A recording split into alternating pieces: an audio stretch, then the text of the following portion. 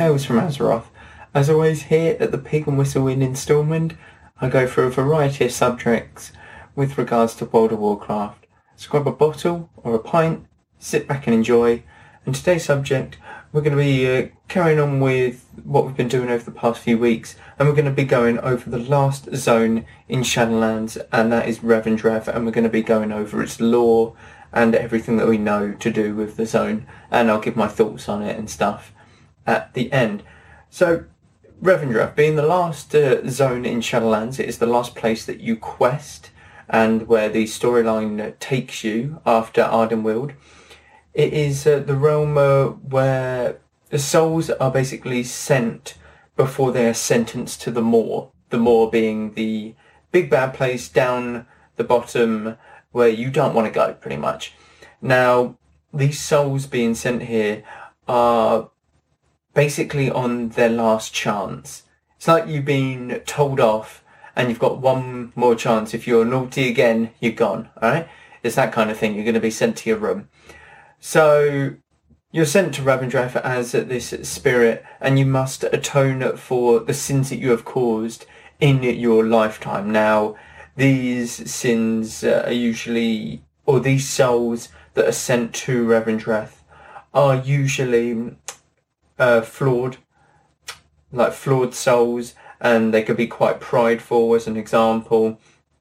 And this, what ultimately sends them to Revendreth is like their pridefulness, or however they are flawed.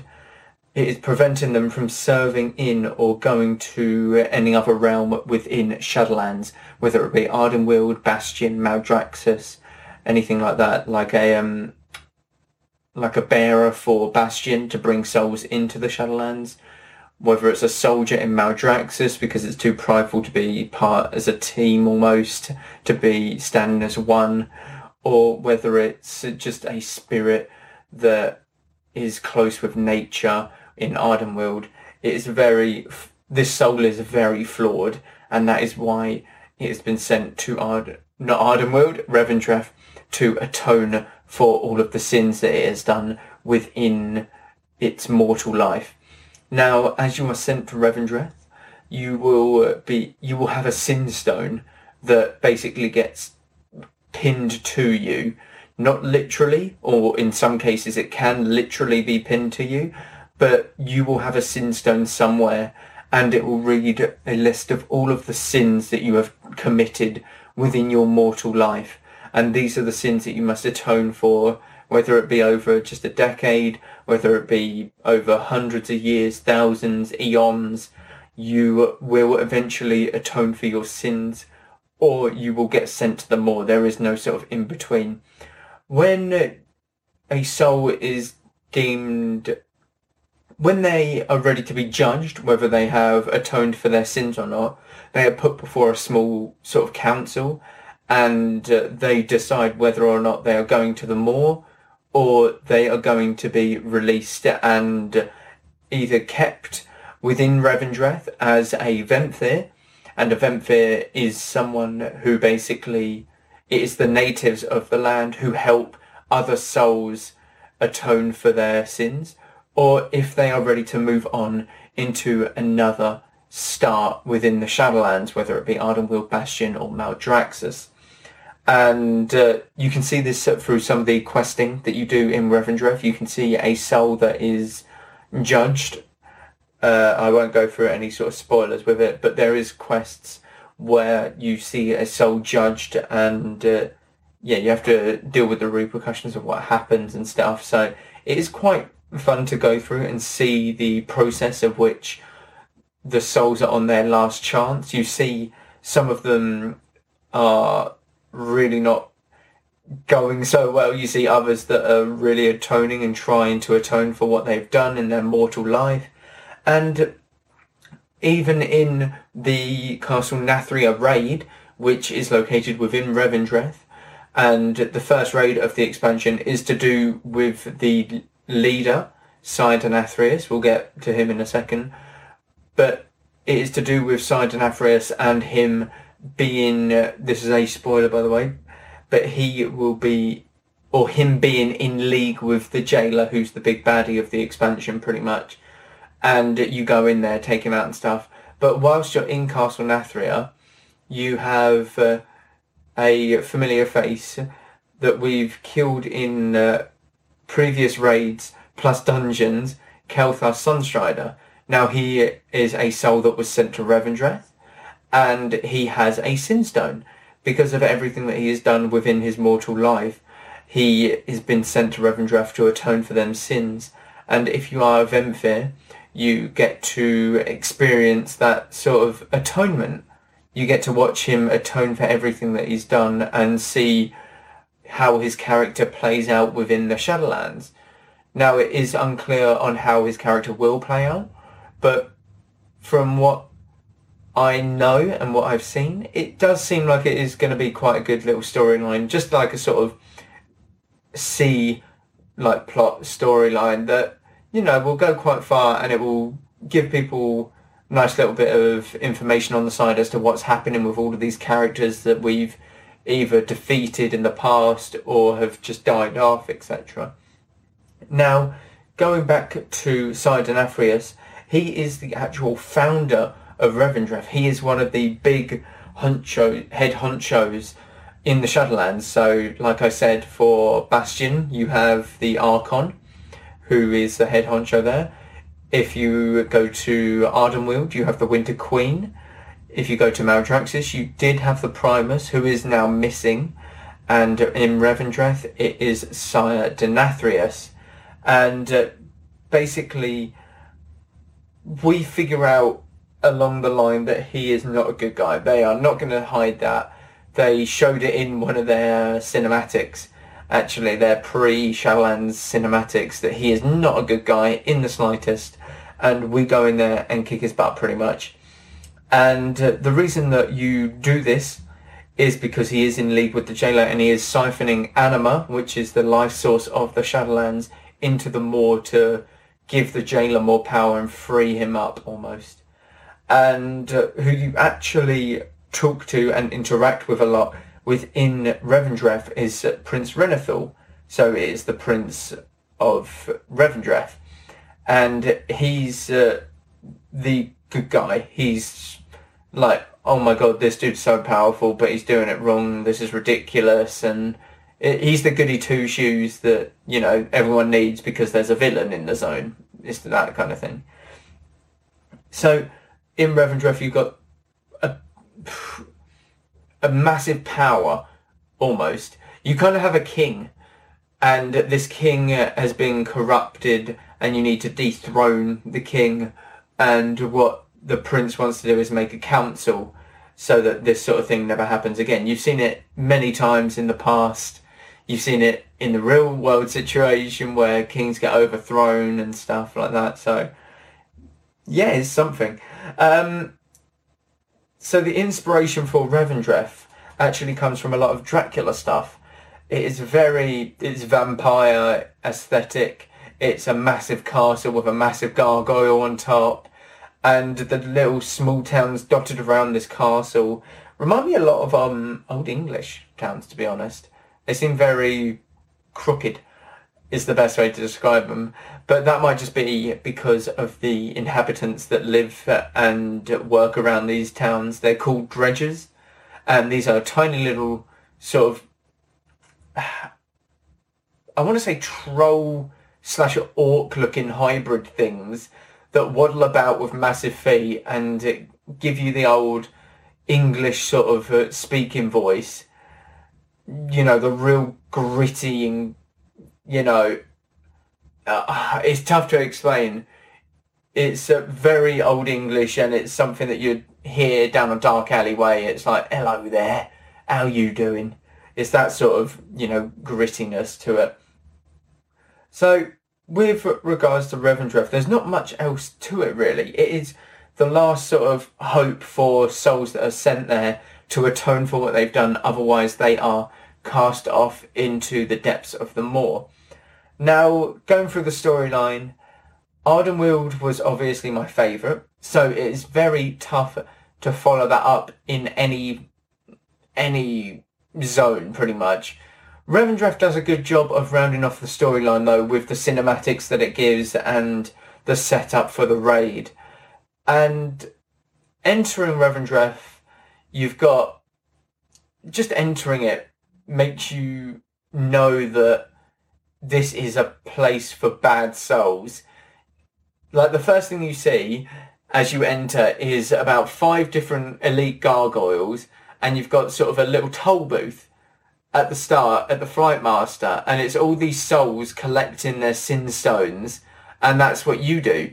You collect a sin stone, I'm pretty sure, is the first quest. But not your sin stone, I'm pretty sure it's that of another. But you're just in a graveyard, and there are all of these souls that are running about. There's even a rare there, where it's like a cursed soul, and basically it's a soul that doesn't want to atone for what it's done, so you have to kill him off, send him to the moor, etc. Like, the whole zone as you enter it stinks of basically evil. That is what the zone entails. It is evil, it is dark. It's a dark place. It is a very dark place, and that no soul wants to be in, let alone spending decades, eons atoning for what they've done in their past mortal life. Now, Revendreth is kind of what makes the Shadowlands tick over, in a way. Because if you don't have Revendreth, which is the last sort of, I'm clinging on for dear life, literally, no pun intended, but I'm clinging on, then everything that is, every soul that is flawed in terms of like prideful, very arrogant, stuff like that, will get sent straight into the moor, and you would never have this big baddie. He would already be broken free and, destroyed everything in the world, pretty much. So that is the final sort of gateway holding everything, and you realise it from the off. It's like, okay, this is the last chance that people get. Otherwise, it's just gone. And this is why it's so important in Oribos that the Arbiter, who is the one who oversees every single soul and sends them to their different place, this is why it's important, because the Arbiter is now broken, or I want to say broken, she's dead, in air quotes, and every soul that would have went to Revendreth to atone for their sins goes straight to the moor instead. Even like the Bastion souls, the Maldraxxus souls, Ardenweald souls, like even if you really were an awful person in life, you would have still had that last chance in Revendreth. Whereas now it's just, you're gone. You don't get that chance. Like, that is your own fault, pretty much. It's not their own fault. They would have had the chance, but they still would have been deemed worthy of Revendreth to possibly atone for their sins. I'm not sure if that made any sense. I kind of got off track a bit there. But basically, within Revendreth, it is your last chance. Now, it is quite fun to see certain souls atone for their sins and see what they go through and pick what they want. Like, whether they want to stay as a Venthyr to help guide other souls onto their atonement, or if they want to move on to the wilds of Ardenweald, to the nice plains of Bastion, etc., to the armies of Maldraxxus.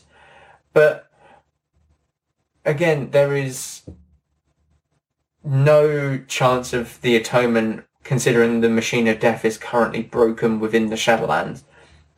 There is a lot more within Revendreth that could be explained. Like, I'm pretty sure you have to go into the books or the comics and stuff, but there's a massive light source within Revendreth. Now, vampires hate light, and they've put a massive sort of light zone within the area to, give that impression, because the only things that live within that light zone are ghouls, and these ghouls were Revendreth, or not Revendreth, they were Venthyr. They were people who would help souls atone, or they were souls that were going to atone, etc. And they don't really explain most of it in game. It's more through the comics that they explain why the light source is there. But basically, the light being an entity within WoW, so you've got the massive WoW graph of light, you've got the Naru, stuff like that, you've got the Void, you've got the Old Gods, and it's a massive pie chart pretty much, and you've got nature, life, everything in there.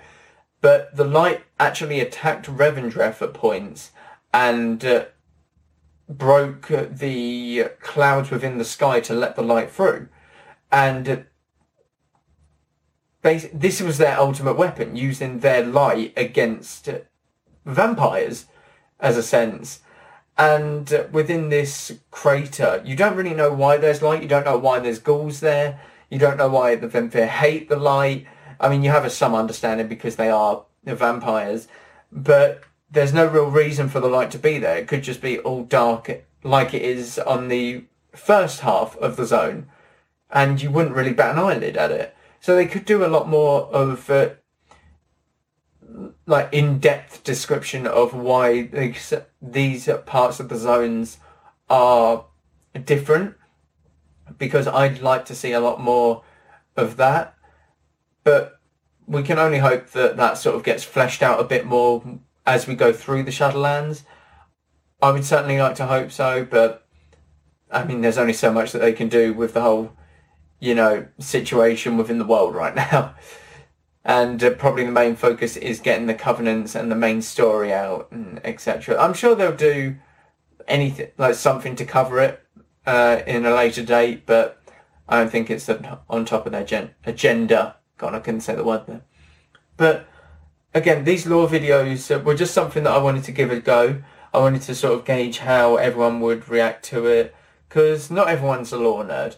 I love the lore. I love learning about the different zones, different classes, different races within WoW, how they all act, what wars have been happening, absolutely everything. So I wanted to at least give it a go, gauge how some people would enjoy it, if some people don't, etc. But with this being the last of the lore videos, I would definitely like to come back to the lore stuff every now and again. It won't be like podcast after podcast.